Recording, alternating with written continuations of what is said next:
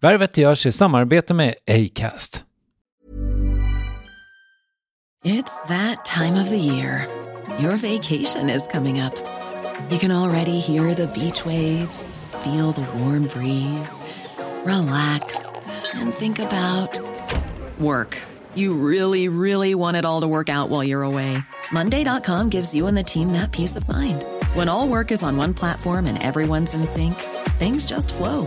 Wherever you are, tap the banner to go to Monday.com. Ready to pop the question? The jewelers at BlueNile.com have got sparkle down to a science with beautiful lab-grown diamonds worthy of your most brilliant moments. Their lab-grown diamonds are independently graded and guaranteed identical to natural diamonds, and they're ready to ship to your door. Go to BlueNile.com and use promo code LISTEN to get $50 off your purchase of $500 or more. That's code LISTEN at BlueNile.com for $50 off. BlueNile.com, code LISTEN. Many of us have those stubborn pounds that seem impossible to lose, no matter how good we eat or how hard we work out. My solution is PlushCare. PlushCare is a leading telehealth provider with doctors who are there for you day and night to partner with you in your weight loss journey. They can prescribe FDA-approved weight loss medications like Wegovy and Zepbound for those who qualify. Plus, they accept most insurance plans. To get started, visit plushcare.com/weightloss. That's plushcare.com/weightloss. Värvet presenteras i samarbete med Nasonex, utomhusmöjliggöraren, som de inte kallar sig av någon märklig anledning. Men det är i alla fall Sveriges mest köpta antiinflammatoriska nässpray mot allergisk snuva. Och nu kommer ett litet test, så fram med papper och penna du som lyssnar, nu kör vi. Fråga 1. Vill du vara ute mer i naturen? Fråga 2. Sitter du framför en skärm lite för mycket? Fråga 3. Är du allergisk? Om du har svarat ja på någon av frågorna så tycker jag att du ska bege dig till beanoutsider.se. Jag vill för övrigt poängtera att Nasonex nässpray är ett receptfritt läkemedel från 18 år för behandling av symptom vid säsongsbunden och perenn allergisk snuva. Rådfråga läkare om du är eller tror dig vara gravid eller ammar, eller om du planerar att skaffa barn, har en obehandlad infektion i näsan, nyligen har genomgått en näsoperation eller har en skada i näsan. Får ingen effekt inom 14 dagar eller om du redan använder läkemedel med kortison ska du kontakta läkare. Använd ej mer än 3 månader utan läkarkontakt. Stort tack Nasonex och beanoutsider.se. Värvet sponsras av SAS Eurobonus och SAS Eurobonus Mastercard. Och det här är ett budskap som jag tänker kan vara bra för den som antingen gillar guldkant på till exempel tillvaron eller för den som gillar att slå 2 flugor i en smäll. Om jag tittar på vad jag gör av med under en dag så är det typ 85% mat. Kanske tar jag en kaffe ute och relativt ofta unnar jag mig en lunch, men framförallt så handlar jag middagskäk och det blir nästan alltid ungefär 327 kronor. Och jag är förvisso med i alla mataffärers kundklubbar så jag får väl något slags luddig poäng på mina köp, men får jag poäng på allt, överallt? Jag får ju inte det och det är dumt, för visst, Eurobonus kan användas till resor, lounger och uppgraderingar, men otroligt mycket mer, som att bo på något av de 250 000 anslutna hotellen som finns att välja mellan. Perfekt om man vill ha en staycation med sin partner eller så. Och just nu, mellan 23 april och 5 maj får du 5 000 Eurobonus extra poäng om du ansöker om ett SAS Eurobonus Mastercard kreditkort. Kreditkortet som ges ut av SEB Kort Bank AB, där effektiv ränta är 19,27%. Vilket exempelvis blir 47 108 kronor om du använder 40 000 i kredit i ett år. Men det är förstås inget tvång att utnyttja krediten. Få poäng på allt överallt och du börjar på saseurobonusmastercard.se. saseurobonusmastercard.se. Tack SAS Eurobonus och SAS Eurobonus Mastercard. Man kanske inte har sitt bäst före-datum. Det är liksom en tid där man berättar kvinnors historier och där kvinnor vågar ta plats på ett annat sätt. Det är ju lite tidens tand. Jag lever i rätt tid.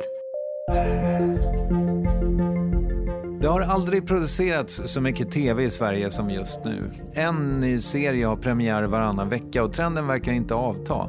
Tvärtom vill alla strömningstjänster ha egenproducerat lokalt innehåll. och i det landskapet är Alexandra Rappaport perfekt placerad.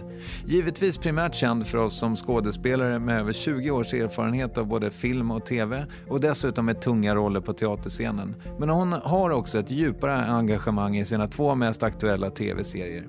I Gåsmamman spelar hon inte bara huvudrollen, hon är också producent och delägare i produktionsbolaget bakom serien. Samma bolag gör Heder som slog rekord i antal streams för en originalserie på Viaplay. Och där är hon ännu mer insyltad. Där ingår hon dessutom i kvartetten som skrivit manus efter en idé av Sofia Helin.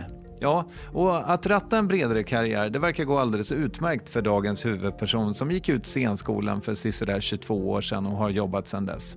Exempelvis har hon ju bevisligen förbi värvet för att spela in avsnitt 389 av Klara Åström och Månsson och Kristoffer Triumf, utgivet av Acast. Här är Alexandra Rappaport. Jag tänker på en grej när jag tänker på dig. Och det är det här med en skådespelares avhängighet. Är det ens ett ord? Jag googlade det verkade som att det är ett ord. Alltså det vill säga att det jag menar är att en skådespelare i generella termer väldigt ofta är beroende av andra människor för att det ska bli någonting. Och det känns som att du allt mer har byggt bort den här avhängigheten, om det är ett ord. Ja. Kan vi prata lite om det? Alltså det har ju inte varit ett medvetet drag, det ska jag inte säga. Vi har ju liksom inpräntat i oss som skådespelare hela tiden att vara tillgängliga och att vänta på att bli uppbjudna. Och det är såklart inte jättekul. Samtidigt som när man blir uppbjuden så blir man ju skitglad. Eller jag blir det i alla fall. Men ja, jag har skapat med andra plattformar att verka på. Det har jag gjort. Jag har bildat ett produktionsbolag ihop med 2 kollegor. Men det började ju med Gåsmamman, att jag började som exekutiv producent på det. Och det är jäkligt skönt att få skapa sig egna möjligheter att verka. Därför att historiskt sett så har ju åldern jobbat emot kvinnor i den här branschen. Jag tror inte att det är så riktigt längre. Men jag vill så mycket. Jag vill så mycket med mitt yrke. Jag älskar att vara skådespelare. Det är verkligen det jag älskar. 1000 gånger mer än att vara medproducent. Men jag har ju jobbat ganska länge. Jag har ju jobbat, vad är det? Jag är så gammal nu. Ja, men i alla fall 25 år. Och jag måste ju använda det jag har lärt mig på något sätt. Ja, men jag tänker också att det verkar så, för det är väl ofta det som knäcker människor som, alltså jag tänker mig, nu har inte jag, du vet det här säkert bättre än jag, men jag tänker mig att det varje år då från scenskolan i de 3 städerna där det finns, går ut, vad kan det vara, 75, 90 elever? Nej, jag tror inte att det är så många, jag tror att det är 30 kanske. Alltså, jag tror att det är 10 i varje klass. Okay. Säg att det går ut 30 elever varje år. Och vissa tar ju bara in vartannat år. Men det är en avsevärd men det är ändå okej. Summa, eller på att säga. Men min gissning är att 10 år senare så jobbar ju inte de 30 som skådespelare. Hur många är det som jobbar som skådespelare efter 10 år? Jag skulle säga kanske 3-4 i varje klass. Så det är 10% där? Ja, 10-20% skulle jag säga. Jag har ju inte någon exakt vetenskap, men det är många som inte gör det. I alla fall i min klass är det ungefär så. Och då... Nej, fan. Säg 30% jobbar så. Ja, men det är i alla fall en ganska låg siffra. Och då tänker jag mig att just den där pressen verkar ju... För det har ju varit skådespelare som har varit här som är etablerade idag, men där det har varit nära i alla fall att man kastar in handduken eller... Jag tror typ så här Josefin Bornebusch har varit där, du vet, när man får servitrisjobbar istället liksom i väntan på. Och jag antar att det är ganska lätt att man så här ger upp. Det är det säkert. Jag har ju drivits av någon slags tvång faktiskt. För mig har det liksom inte funnits som alternativ. Det har inte funnits som alternativ. Jag har stretat på som en galning, och jag ska inte påstå att det alltid har varit sunt. Men jag har inte jobbat som det, utan jag har varit nästan manisk på att hålla mig kvar. Det har varit ganska tuffa år. jävligt tuffa år och hundår. Men det är väl bra. Jag är väldigt ödmjuk inför det jag har idag. Därför att det har kostat blod, svett och tårar och mycket annat. Men jag har fortfarande det här tvånget i mig att jag måste.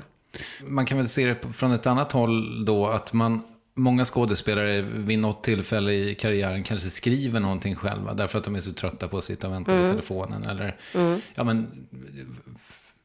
gör någonting annat helt enkelt för att sticka in. Och då känns det som att du äger ju för fan hela liksom processen nu med de här 2 serierna i alla fall.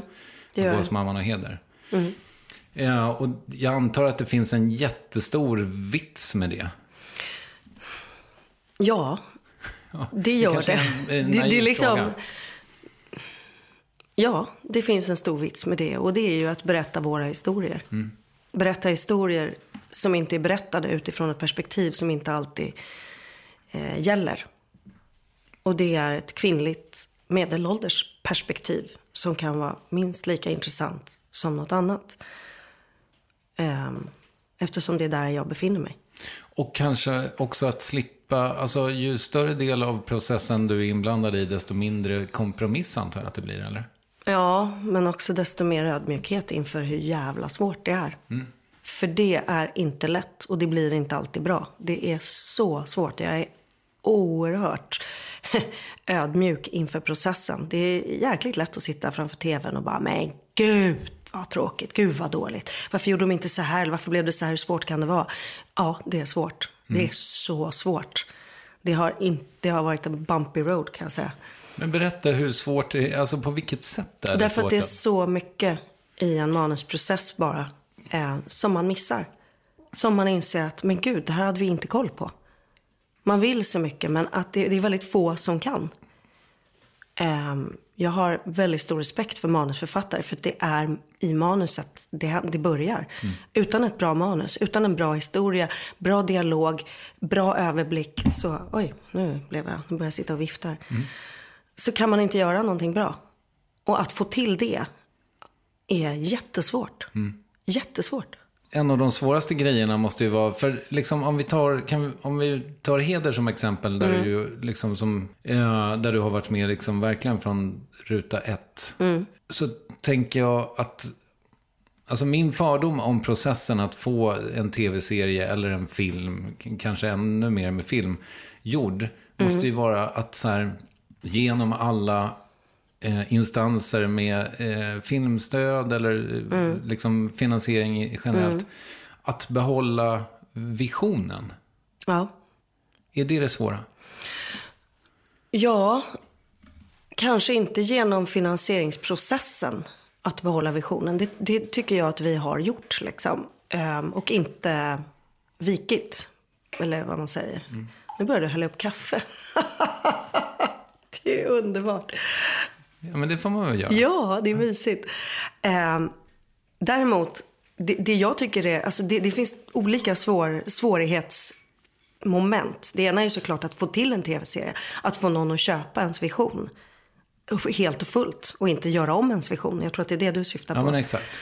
Det har vi lyckats med bra. Men sen ska vi ju verkställa den. Och man säljer ju en vision för att få pengar till att verkställa den. Sen ska man verkställa den. Och det är inte det lättaste. Det har varit jättesvårt. Men ack så lärorikt. Om vi tar Heder återigen då, så här, där du är med i alla skeden. Vilka är vad är det som är, vilka är fallgroparna så att säga? Manus, absolut manus. Det återkommer jag till igen. Manus, att hitta liksom ett djup i karaktärerna, en plott som fungerar, bihistorier som är trovärdiga, som fungerar, som integreras med huvudplotten, så att det inte blir, för någonting som jag retar mig på i serier är när det är stickspår som drar åt helvete liksom, och så binder man inte ihop det. Jag vet inte om jag har lyckats, jag hoppas det. Allt ska ju knytas ihop, och vi valde ju med Heder att berätta någon slags pusselhistoria med ett före och ett nu och ett efter. Vi berättade liksom i 3 olika tidsperspektiv. Okay. Vilket jag tycker är så jäkla läckert. Men det var inte lätt. Nej, det förstår jag. Det var inte lätt med 4 huvudkaraktärer i. Och det här är ju också en grej som jag hörde i någon annan intervju prata om, det här med liksom svenskt, ja det var hos Nemo du var för ett par år sedan eller något år sedan eller ett halvår sedan eller whatever. Nej men det här med att man måste sätta karaktärer och att man kanske tar det på lite för stort allvar, att man inte litar på tittaren. Nu lägger jag lite orden i munnen på dig. Men det verkar också vara en ganska svår balansgång att på något sätt, ofta då i en pilot, balansera de grejerna, att etablera alla karaktärer men samtidigt behålla spänningen. Precis. Jag tycker jag har lärt mig ganska mycket av Gåsmamman där, att lita, för det, jag tycker det är liksom det jag tycker är speciellt med Gåsmamman är att vi inte överförklarar saker. Vi litar på tittaren, vi tar bort saker som är övertydliga, vi tar bort övertydliga repliker, vi låter mycket ligga på undertext, vi låter mycket ligga i situation istället för att överförklara, vilket man gärna gör och gärna i svenska serier historiskt. Utan lita på att fattar man så fattar man inte så får man titta igen. Lite där, för så gillar jag att se serier. Jag gillar att få liksom tänka själv. Och det tog vi med oss in i Heder. Men det svåra tycker jag var att växla mellan producentrollen och med exekutiv producent. Vilket betyder att man är kreativt ansvarig, inte finansierar. Alltså, vi har ju en producent, Birgitta Wenström, som är huvudansvarig för det. Men att växla mellan den rollen och som skådespelare. För att vi kunde inte sitta och vakta på våra roller. Vi var tvungna att se att helheten fungerade. Att alla roller fick samma tyngd, samma dignitet, samma intressanta liksom, historia. Kan inte du förklara för oss som inte är inne i den här världen på fullt samma sätt som du? Alltså, vad gör en producent? En huvudproducent. Vad gör du som producent i till exempel Heder? Ja, jag kallar mig då hela tiden exekutiv producent. Därför att en producent är ju den som finansierar upp som en chef för hela liksom, produktionen. Vi som exekutiva producenter, det vill säga jag, Anja Lundqvist, Julia Devenius, även Sofia Helin i det här som inte är med och spelar, men som är med. Vi är ju kreativt involverade. Det vill säga vi har varit med och byggt manus, vi har varit med och kring manusförfattare, vi har varit med kring vissa A-funktioner på inspelning som ska väljas. Nu sa du ett konstigt ord. A-funktioner är till exempel huvudfotograf, scenograf, regissör, kostymansvarig, alltså de som är viktiga funktioner, chefsfunktioner i en inspelningssituation. Okay. Där har vi fått vara med och påverka. Vi är med i efterbearbetningen, vid klippningen, musikläggningen, sådana saker. Vi är kreativt involverade. Vi har inget ekonomiskt ansvar. Nej, okej. Men det låter ju ganska skönt. Ja. Och i det här då, finns det liksom finns det skeden som du tycker är ganska tråkiga, eller är allting? Ja. Jättetråkigt. Mycket är jättetråkigt. Ja, att läsa manus är skittråkigt tills det lirar. Det är en väldigt smärtsam process. Det är liksom, man är frustrerad, man försöker identifiera varför det inte lirar, varför det inte svänger, varför det inte känns bra. Och så måste man försöka identifiera det, och så måste man formulera det. Och så måste man liksom vidarebefordra det. Och så kanske man får tillbaka, så känner man, men gud, det funkar fortfarande inte, vad är det då? Och så måste man sitta, det är väldigt tidskrävande. Det är samma med klippning. Klippning är skitjobbigt. Ja, det verkar ju vara det måste ju vara en väldigt komplex process. Ja, och sen helt plötsligt när det funkar och det svänger, och då är man så lycklig så att... Men det här har jag ju varit med om i flera år med Gåsmamman, när jag har suttit och slitit mitt hår, och regissören Rickard Holm, han bara skrattar åt mig. Han bara, men vi har ju inte filat och putsat där. Jag bara, men det funkar inte. Och så kommer Birgitta till exempel, producent, och bara, men jag tror att det är scenordningen vi byter på och kanske lyfter bort en scen. Ja, så gör de det, och så vips så är det ett helt annat avsnitt. Men som exekutiv producent då, så kan du, låt säga att du tycker att ett Gåsmamman-avsnitt, vi är inte där ännu. Kan du liksom, har du någon slags final cut? Och, ja, okay. Jag är jag är väldigt bra på att se, alltså i scenen, vad man ska förändra och klippa, och skådespelarmässigt och dialogmässigt, och nu börjar jag bli duktig på bildmässigt varför det inte funkar. Men i Gåsmamman är det så lätt, för jag har ju varit med i nästan varje scen. Så där kan jag känna så, men nej, det är inte så jag spelade fram den här scenen.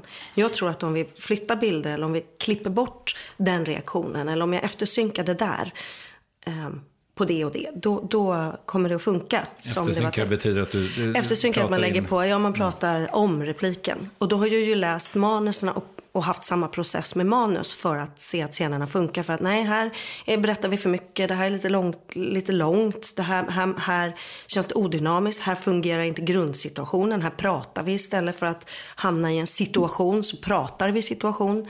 Alltså det där har jag blivit ganska duktig på. När du gick in i Gåsmamman, var det liksom klart från början att du skulle vara exekutiv producent? Nej. Okay. Det var inte det, men det var liksom det var Birgitta Wenström som är producent som kom till mig med en holländsk förlaga och sa att det här vill jag göra med dig.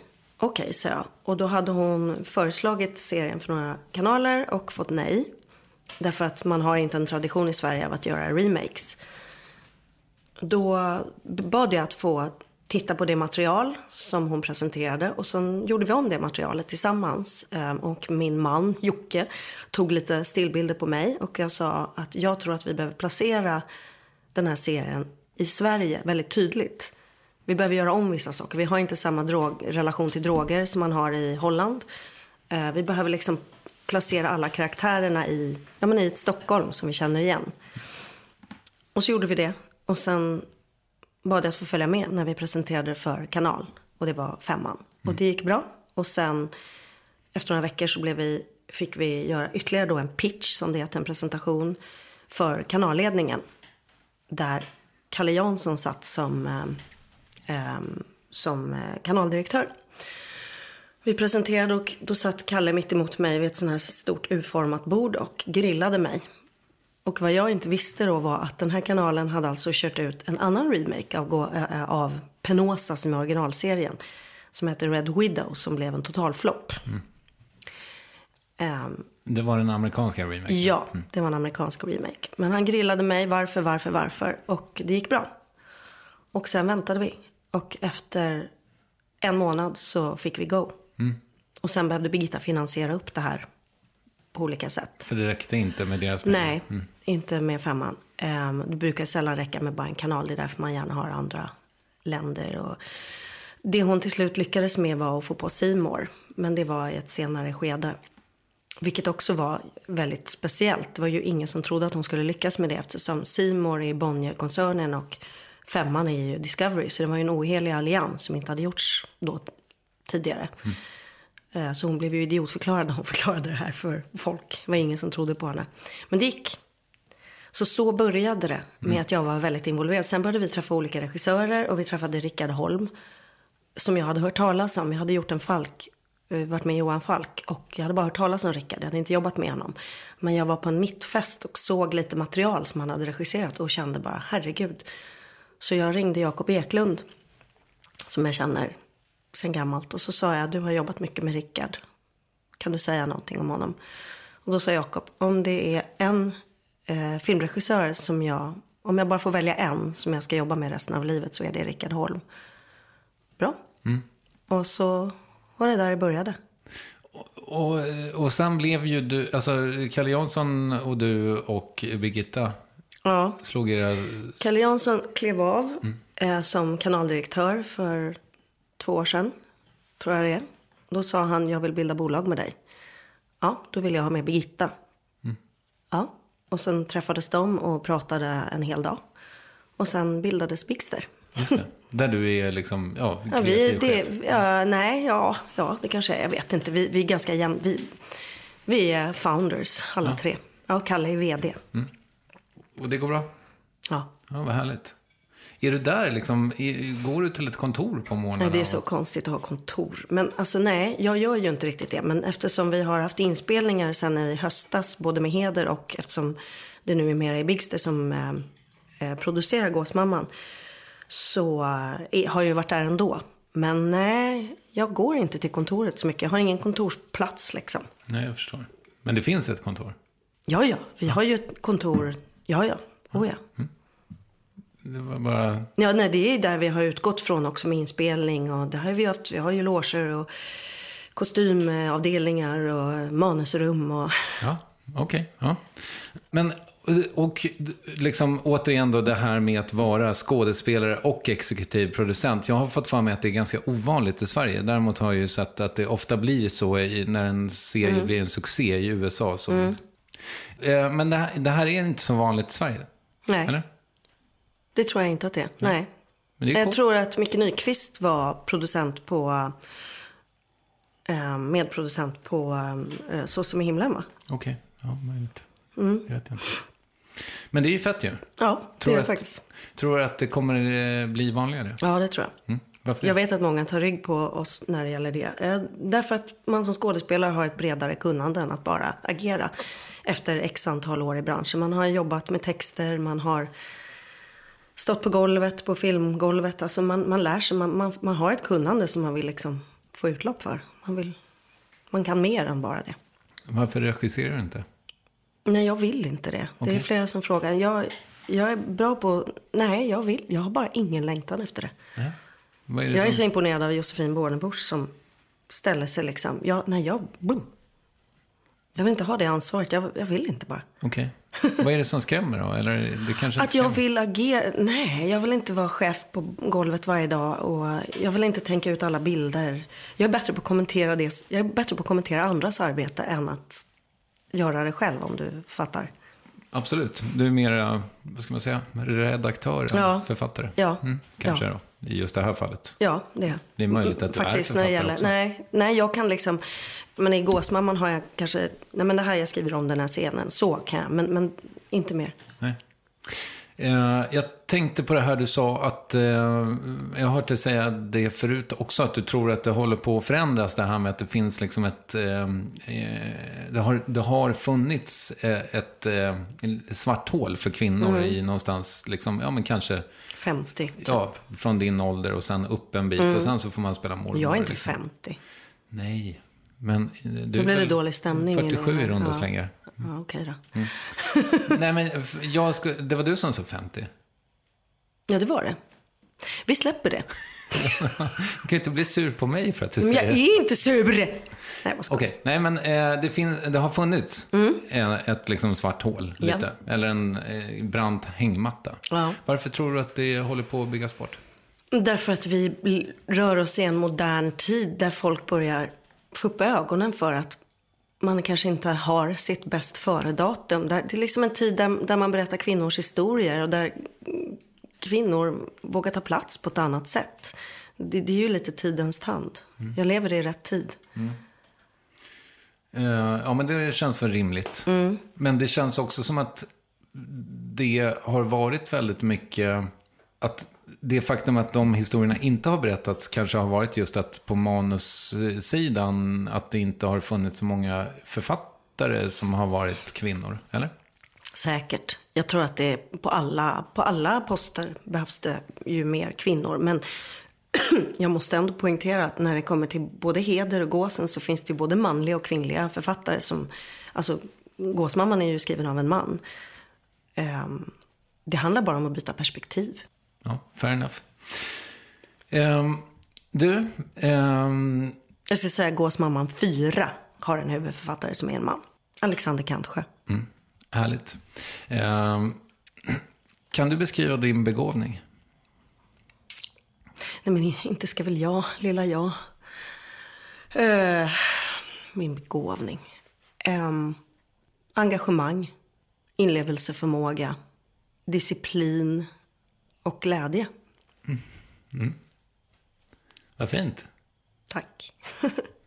Jag tänker att jag tror att jag skrev frågan för att jag läste en intervju med dig apropå Gåsmamman när den just skulle säljas in, som du ju berättade om nu också. Att du sa att jag fick vara med för att jag är bra på att prata. Det har med mitt engagemang att göra. Jag tror jag var väldigt övertygande när jag vet att jag har rätt. Ja. Ja, då är man ju en ganska bra säljare kanske. Ja, det tror jag att jag är. Men jag kan inte sälja något jag inte tror på, så att säga. Jag kan inte bara prata i största allmänhet. det är jag inte så bra på. Utan jag måste känna den här övertygelsen. Annars så kan jag inte prata. Inlevelseförmåga känns också som en bra grej att ha ifall man ska skådespela. Ja, det är en fördel. Ja. Har du alltid haft det, tänker du? Ja, det har jag. För det där är också intressant i det att du beskriver det ofta du beskriver din karriär som att det inte fanns något val. Det sa du också för en stund sedan. Liksom. Hade du aldrig någon annan tanke? Ja, jag stod och valde lite. Alltså dans har ju varit något jag har hållit på med jättemycket när jag var yngre. Och det ger mig liksom lite samma känsla. Fast för mig har dans varit grundare än skådespeleri. Men fortfarande kan jag känna att en del av mig saknar dansen. Jag har dansat jättemycket, uppträtt mycket och undervisat och så liksom. Men nej, det är det liksom. Och jag tyckte om att skriva mycket också när jag var yngre. Men jag tänkte att om allt går åt helvete så kanske jag kan bli journalist, tänkte jag. Men jag tror inte att jag hade blivit någon bra journalist. Varför inte? Därför att jag vet inte, man måste utsätta sig för verkligheten på ett sätt som jag slipper. Sen så tänkte jag också att vi skulle prata om det faktum att du är uppvuxen i Bromma. Och då ville jag ställa frågan, var i Bromma? Jag brukar säga under Drottningholmsbron. Men Nockebehov. Ja. De radhusen man ser på högersidan när man åker mot Drottningholm. Där brukar jag vinka när jag åker förbi. Om man nu ska berätta för människor som inte bor i Stockholm vad Bromma är för plats. Så kan man väl säga att det är en väldigt stor förort. Jättestor. Med många olika typer av liksom, socioekonomiska områden. Mitt område är liksom medelklass. Sen finns det ju finbromma med grosshandlarvillor i princip. Alltså storvillor och en liten gullig spårvagn. Alltså Bullerbyn-känslan där det bara bor jättemycket rika människor idag. Och sen finns ju liksom lite mer enklare längre ut, längre bort från stan. Just det. Finns det ju liksom mera medelklassvillor. Ja, sen finns det ju hyreshus också. Ja. Allt ligger ju ganska nära vattnet. Ja. Mälaren. Vilket gör det till ett toppenställe. Och ju längre från vattnet desto billigare bostäder kan man väl säga. Men jag bodde ju 3 minuter från vattnet. Och jag bodde ju inte dyrt. Nej, jag bodde ju i ett förstår. radhus. Men det är relativt knepigt att ta sig dit. Och därför så kanske det har av tradition varit lite billigare. Men det är närmare till kungen från dig än det är från Grosshandel. Jag brukade vinka till Drottningmoln, som jag kallar det, Drottningholm, när jag var liten. Men för där tänker jag mig också att man skulle kunna prata om Bromma ur ett historiskt perspektiv. Att jag tänker att det på 70- och 80-talen kanske var lite mer intellektuellt kapital än det är idag. Ja. Eller vad tror du? Är det en förenklad analys? Nej, när jag växte upp i det området där jag växte upp så hade alla, det var väldigt homogent. Det var akademiker med träningsoveraller på helgerna som joggade i Judanskogen, skulle jag säga. Och idag? Ja, jag är inte precis där jag växte, men jag skulle säga att det inte är riktigt så idag. Det är lite, nej, du får säga. Nej, men jag vet faktiskt. Jag tror i och för sig att den delen av Bromma som vi pratar om nu är nog ungefär så. Men det där broiler-Bromma tänker jag är mer åt Äppelviken till. Som ju också var en mycket mer intellektuell... Ja, liksom... var inte lika maxi-rika människor då. Nej, men rikare. Ja. Idag är det ju väldigt mycket mediamänniskor, nyrika människor som bor i Bromma. Just det. Då var det mer ärvda villor liksom. Man kanske inte alls hade så mycket pengar, men man bodde i ett ärvt hus och körde en vanlig bil. Ja. Idag är det mera barnflickor och den typen av standard. På gott och ont kanske. Eller? Men jag vet inte. Jag vågar inte säga dem. Nej. Men hur skulle du beskriva liksom din uppväxt? Min uppväxt... jag ser den som väldigt ljus. Omgiven av stabil. Föräldrar som mådde bra tillsammans. Syskon. Stora syskon, jag är sladdbarn. Som var utflugna mestadels.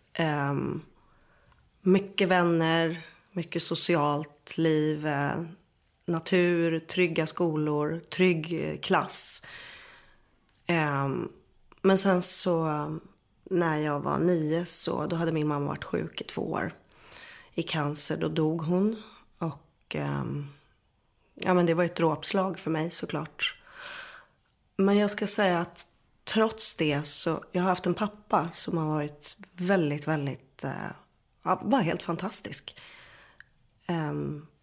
En ljus pappa så att säga. En människa som tycker om att leva, som är optimistisk, som är företagsam och har lyckats klara en karriär och 5 barn faktiskt själv. För hans första fru dog också när min bror efter mig i ålder var 5 månader i hjärnblödning. Så att han är urstark, min pappa, och han har sett till att jag alltid har haft det bra. Och han har alltid backat mig liksom.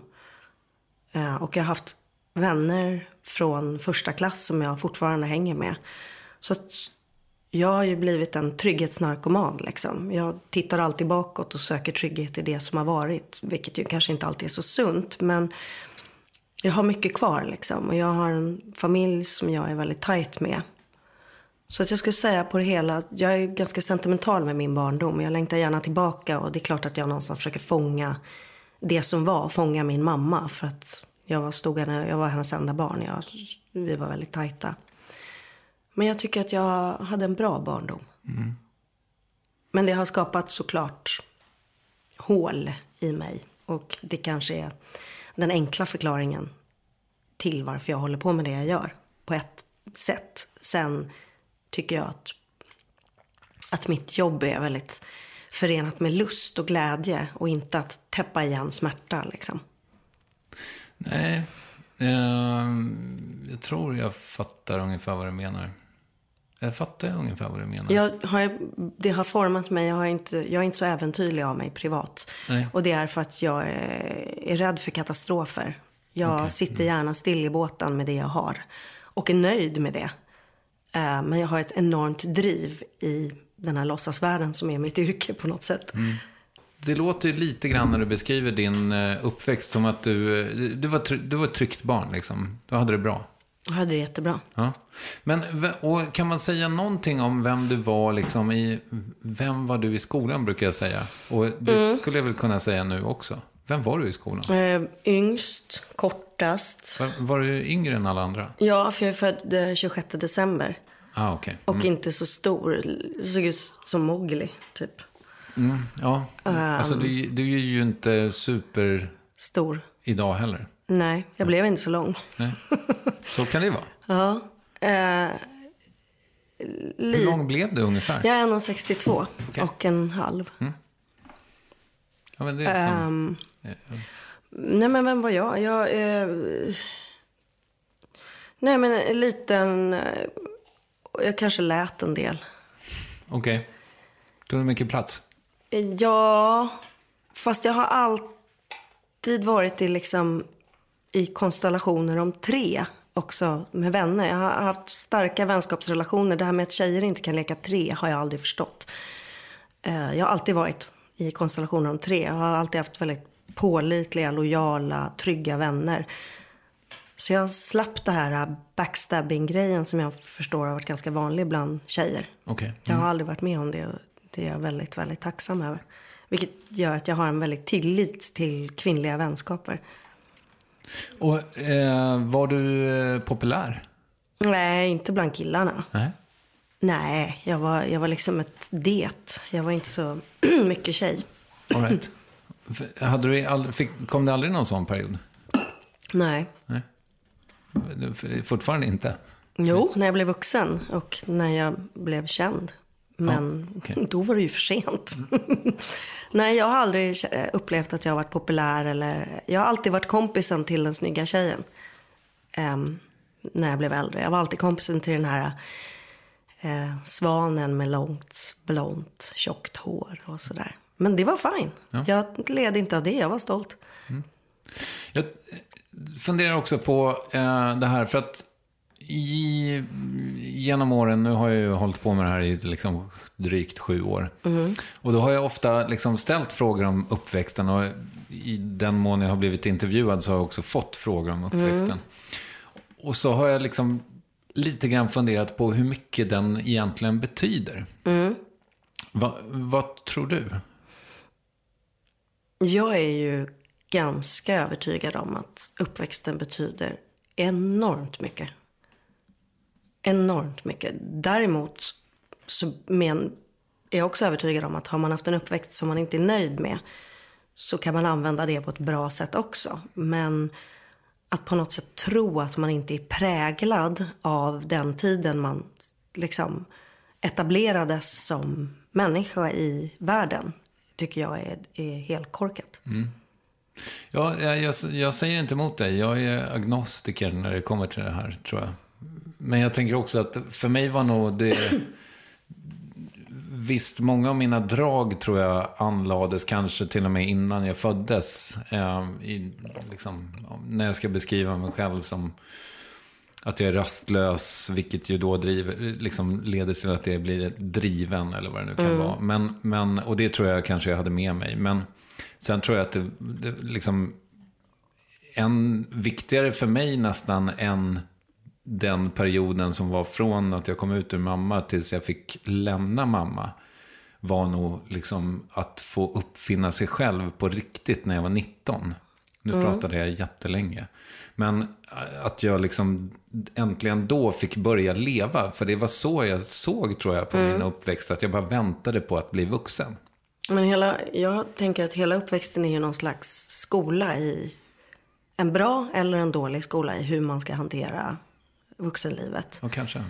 För jag tänker att det man är, ens lynne och läggning och temperament och allt det där finns ju med när man föds. Så tycker jag, det är ganska tydligt efter man har fått barn också. Men hur man blir bemött i de här egenskaperna är ju avgörande för hur pass rustad man är för att klara vuxenlivet.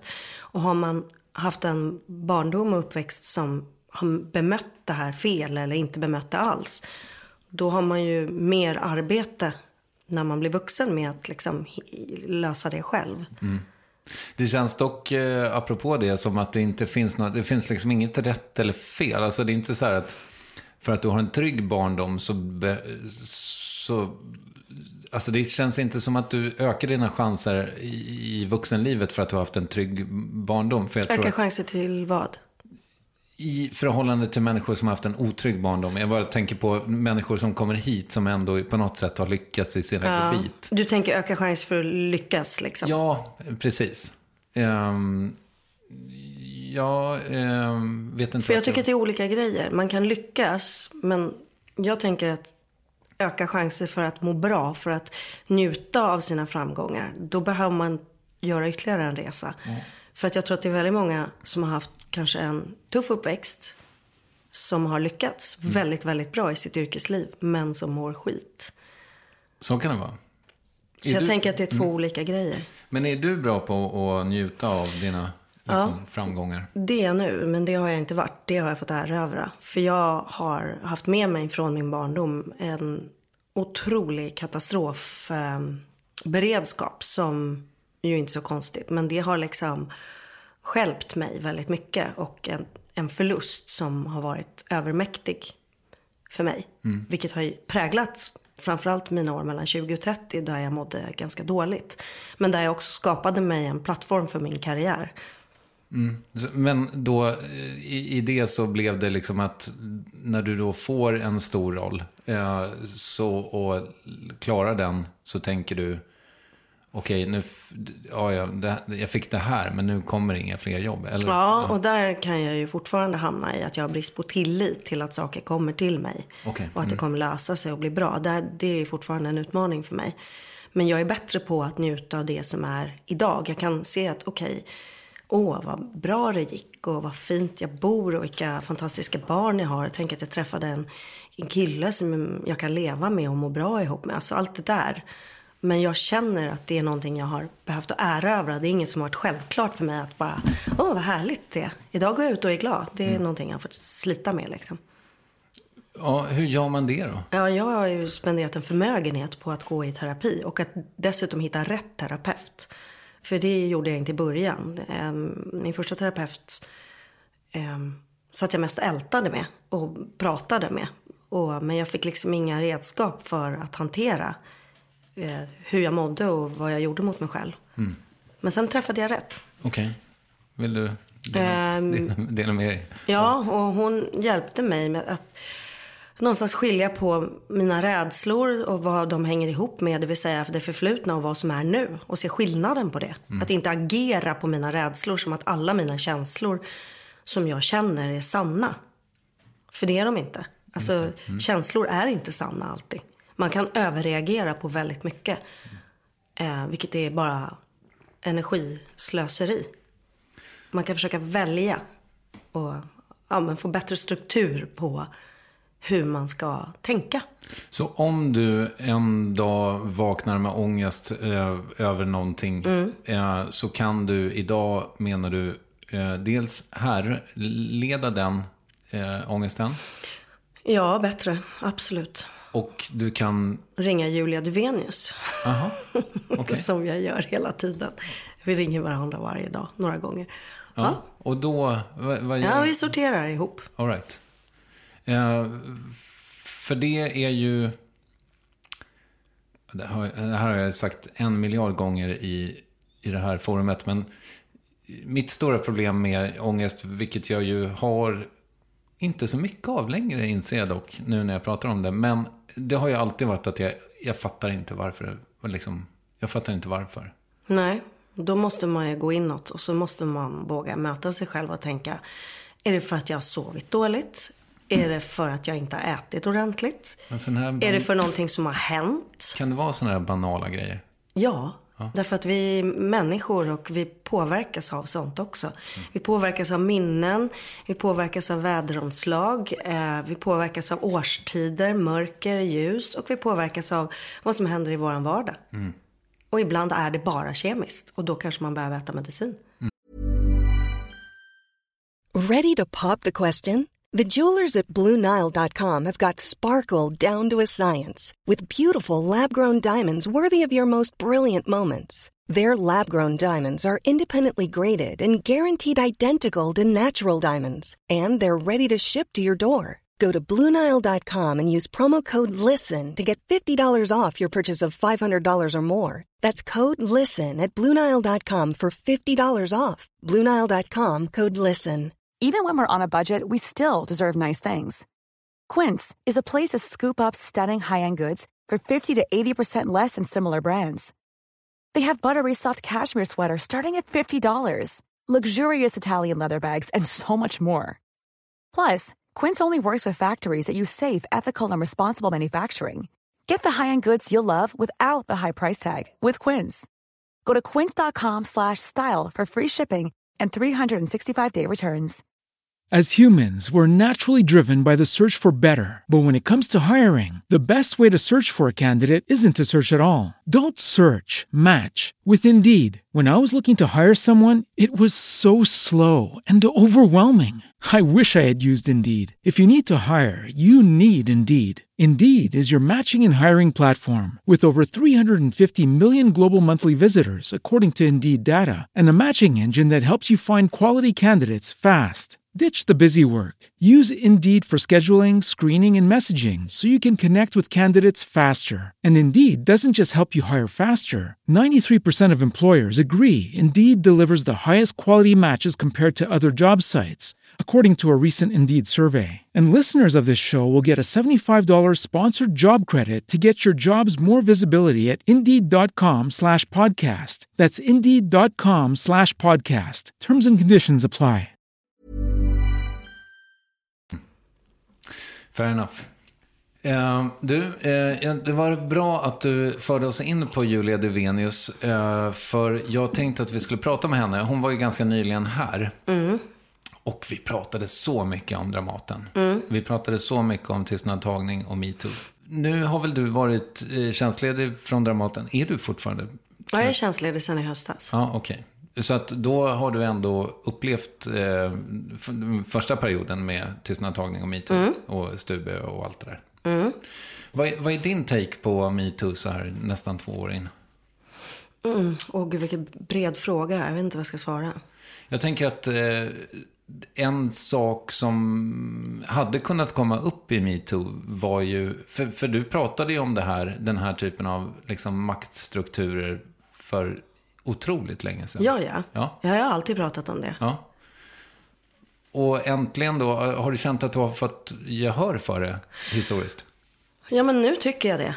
Ja, nu ja, men historiskt? Nej, inte alls. Många gånger. Det har ju blivit att jag då själv har fått välja bort specifika projekt för att skydda mig själv från de här strukturerna. Efter att ha upplevt dem. Efter att ha varit i de här märkliga konstellationerna som har gjort mig medberoende och fått mig att må fruktansvärt dåligt. Men jag har ju inte alltid varit i en position att jag kan välja bort. Nu kan jag det. Jag har råd med det.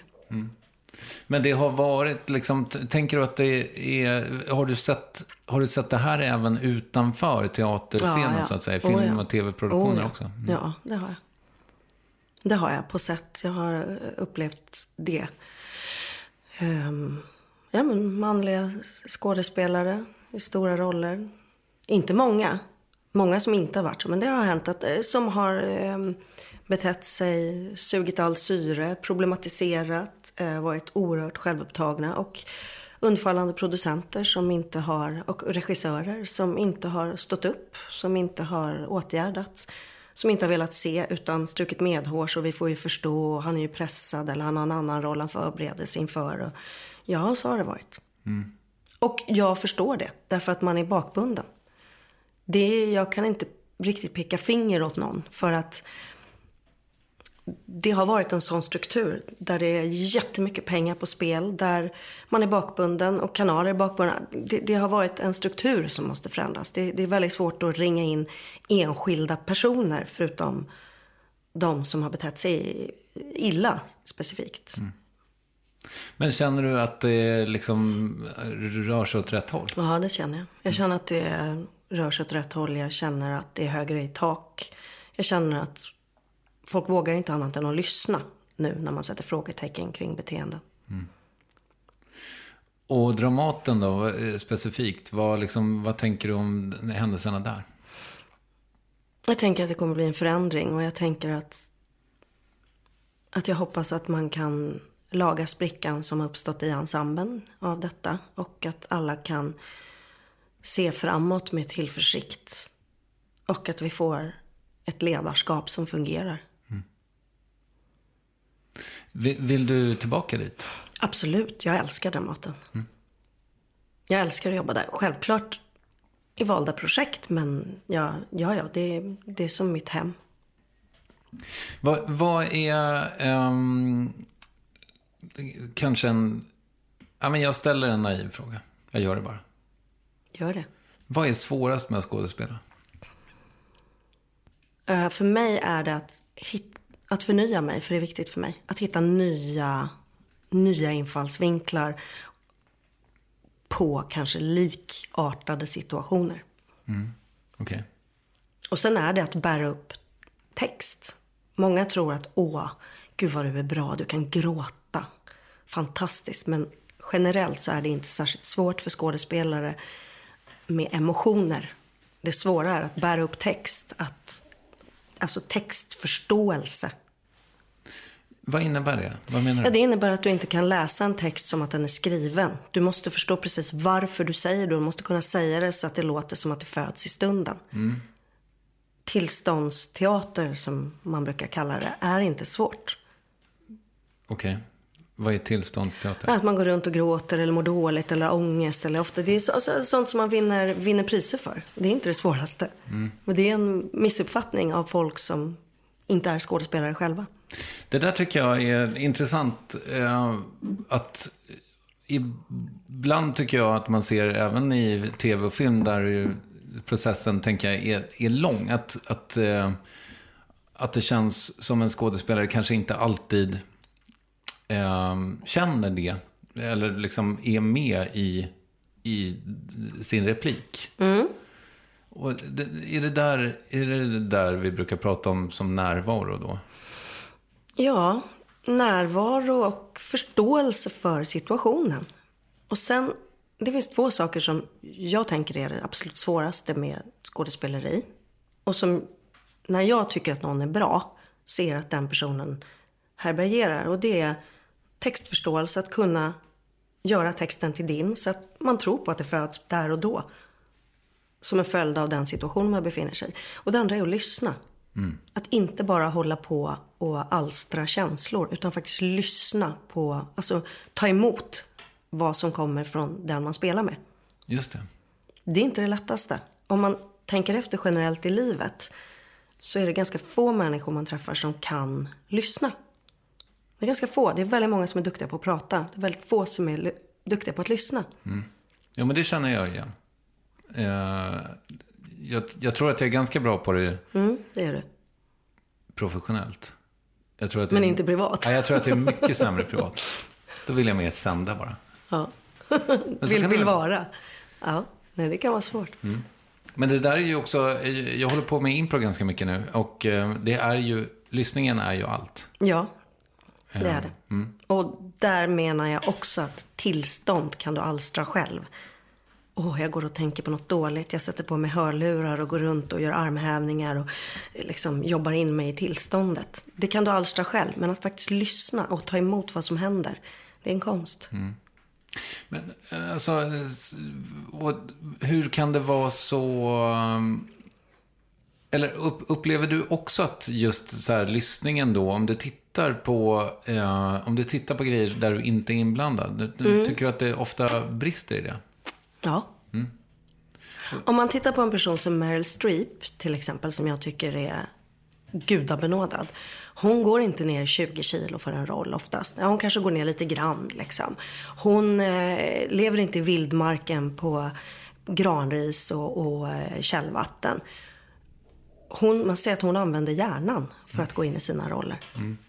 Och det kan jag beundra. Idag tycker jag att det här är inte idag. Det är liksom en gammal tradition av att vara method. Att liksom leva rollen i det verkliga livet. Jag kan tycka att det finns en helt annan stolthet i att förstå rollen. Att jobba sig in intellektuellt och sen integrera det med psyke och kropp. Om du förstår.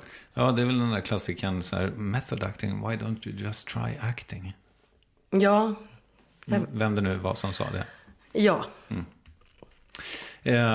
Ja, intressant. Och om vi då, för det verkade som att du var sugen på att prata om vad svårigheten är som liksom i yrke, alltså som yrkesmänniska. Nej, det tycker jag bara är jobbigt att prata om. Jag får bara ångest av det. Då kommer min domedags där. Ja, kommer jag få vara med? Kommer folk att tröttna på mig? Nu har jag gjort 3 huvudroller. Kommer jag någonsin få en till då?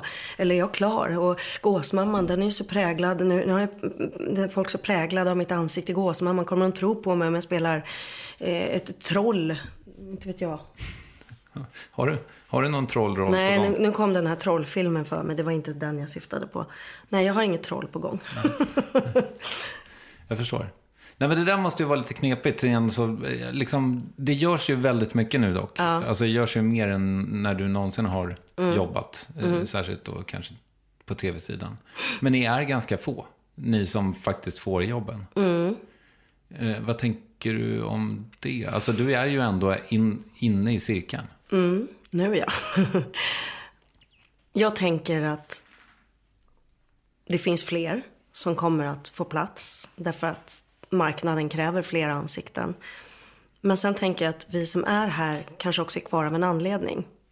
Därför att vi är äldre, därför att vi har jobbat länge, därför att vi håller. Och jag hoppas att vi inte blir uppkäkade. Alltså att vi inte blir konsumerade och sen utspottade. För att jag tycker ju att en duktig skådespelare är ju en människa som kan förvandla sig. Alltså det är ett förvandlingsyrke, man är en förvandlingskonstnär. Man gestaltar människor. Så att jag tänker att det är kanske därför vi är kvar. Men uppenbarligen så har du ju då liksom varit rädd för att bli liksom sliten som Feja. Ja, det har jag alltid varit. Hela min karriär. Sen jag började synas. Ja. Har jag trott att det är min sista roll. Men hur, alltså för det är ju... du har ju massa kollegor som har gjort... Alltså du har gjort väldigt mycket, får man säga. Och då tänker jag att då är jag ju färdig för soptippen, tänker jag då. Ja, men så är det ju uppenbarligen inte. Alltså, eller? Nu ja. Men det hör.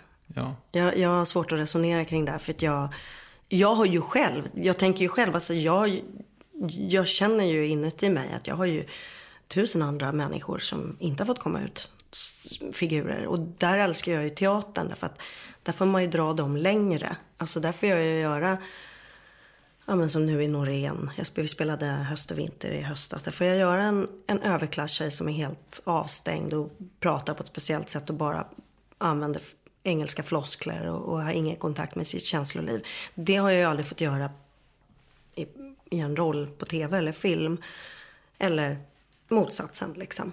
Men jag vet ju, eftersom jag har teatern som någon slags bas, alltså så odlar man ju sina olika figurer och idéer och fantasier liksom. Så det finns massa grejer som du känner att du skulle vilja göra? Jättemycket. Jättemycket. Hur ser det arbetet ut då? Har du någon liksom agent som du bollar med? Och... Ja, det har jag. Men där är det ju fortfarande mer i en situation att man väntar på att bli uppbjuden. Där är det ju svårt att liksom...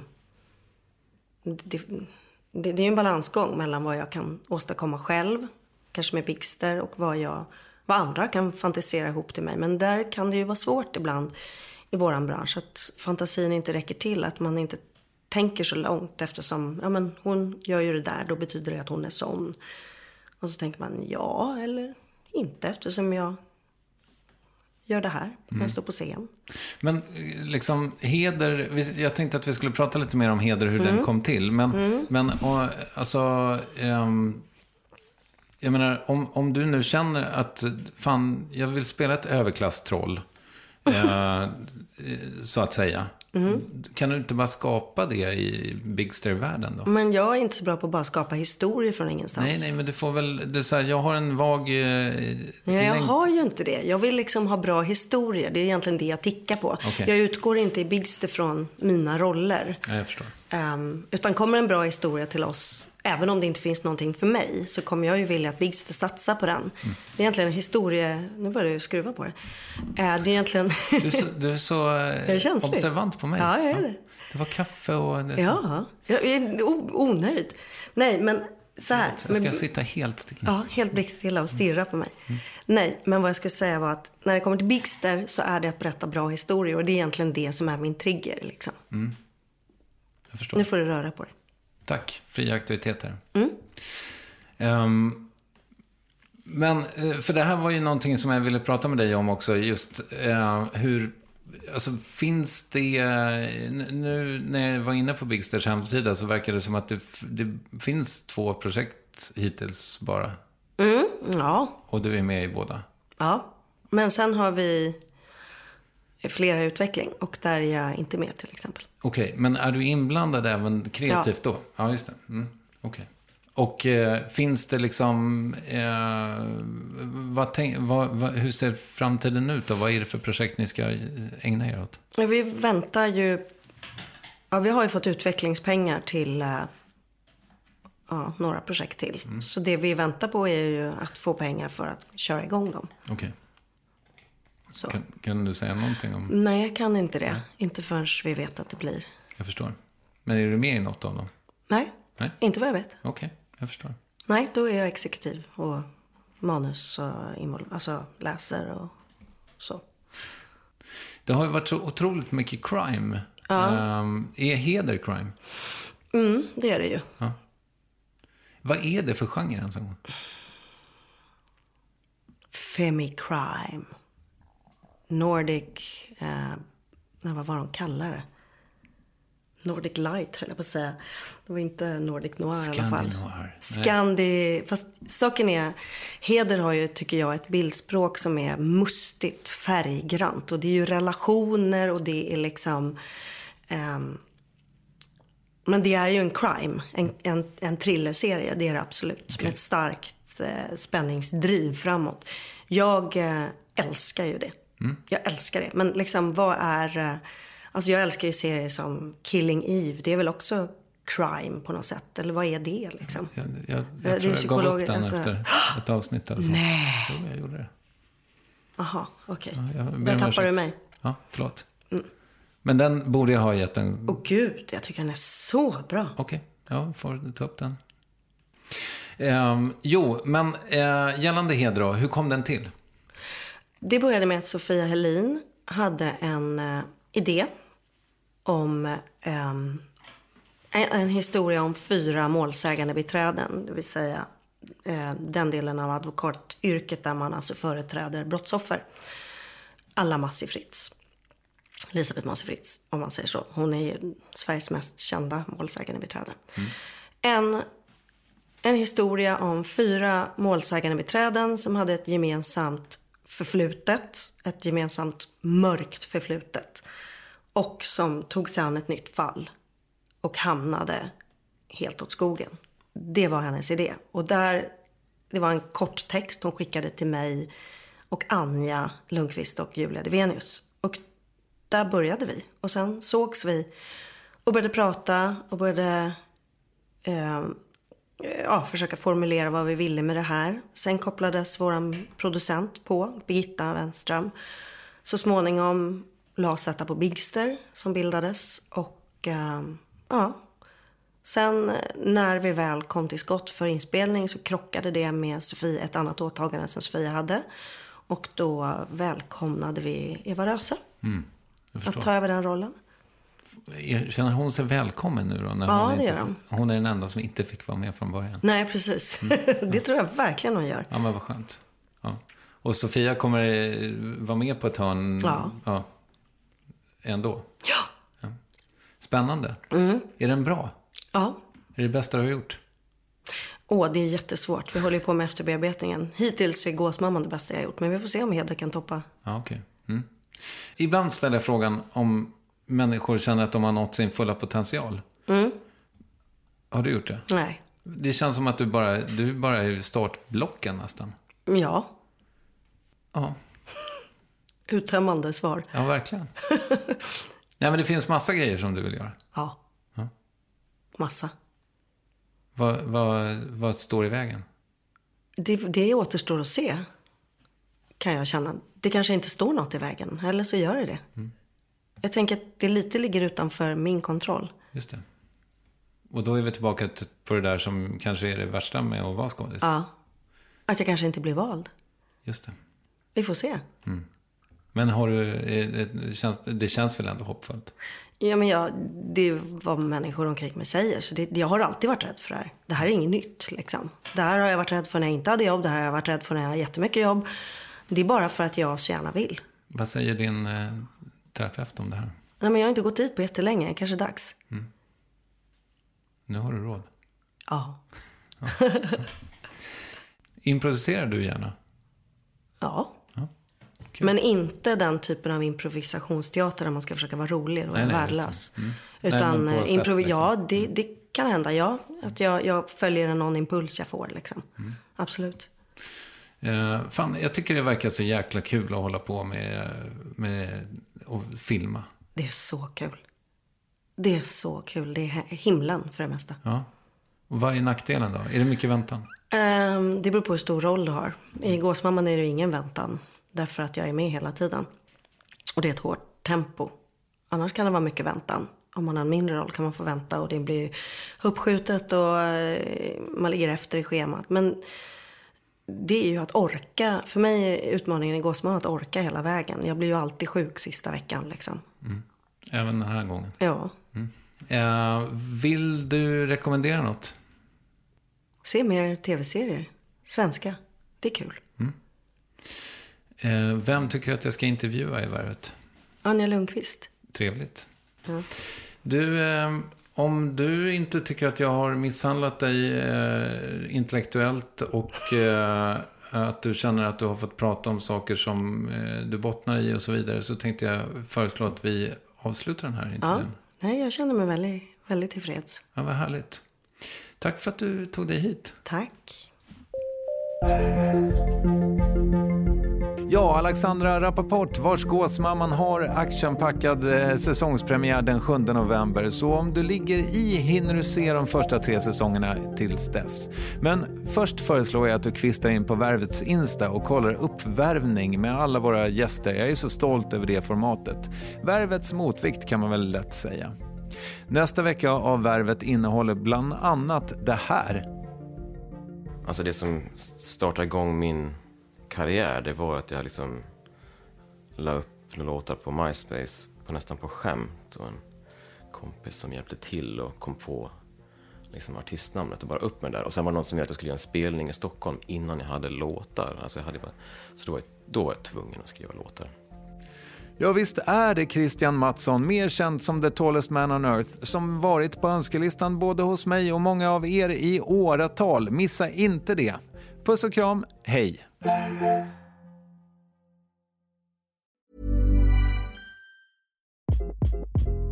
Hi, this is Craig Robinson from Ways to Win, and support for this podcast comes from Invesco QQQ, the official ETF of the NCAA. The future isn't scary. Not realizing its potential, however, could be.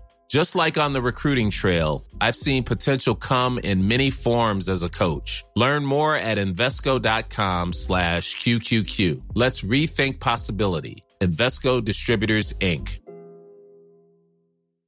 Here's a cool fact. A crocodile can't stick out its tongue. Another cool fact, you can get short-term health insurance for a month or just under a year in some states. United Healthcare short-term insurance plans are designed for people who are between jobs, coming off their parents' plan, or turning a side hustle into a full-time gig. Underwritten by Golden Rule Insurance Company, they offer flexible, budget-friendly coverage with access to a nationwide network of doctors and hospitals. Get more cool facts about United Healthcare short-term plans at uh1.com.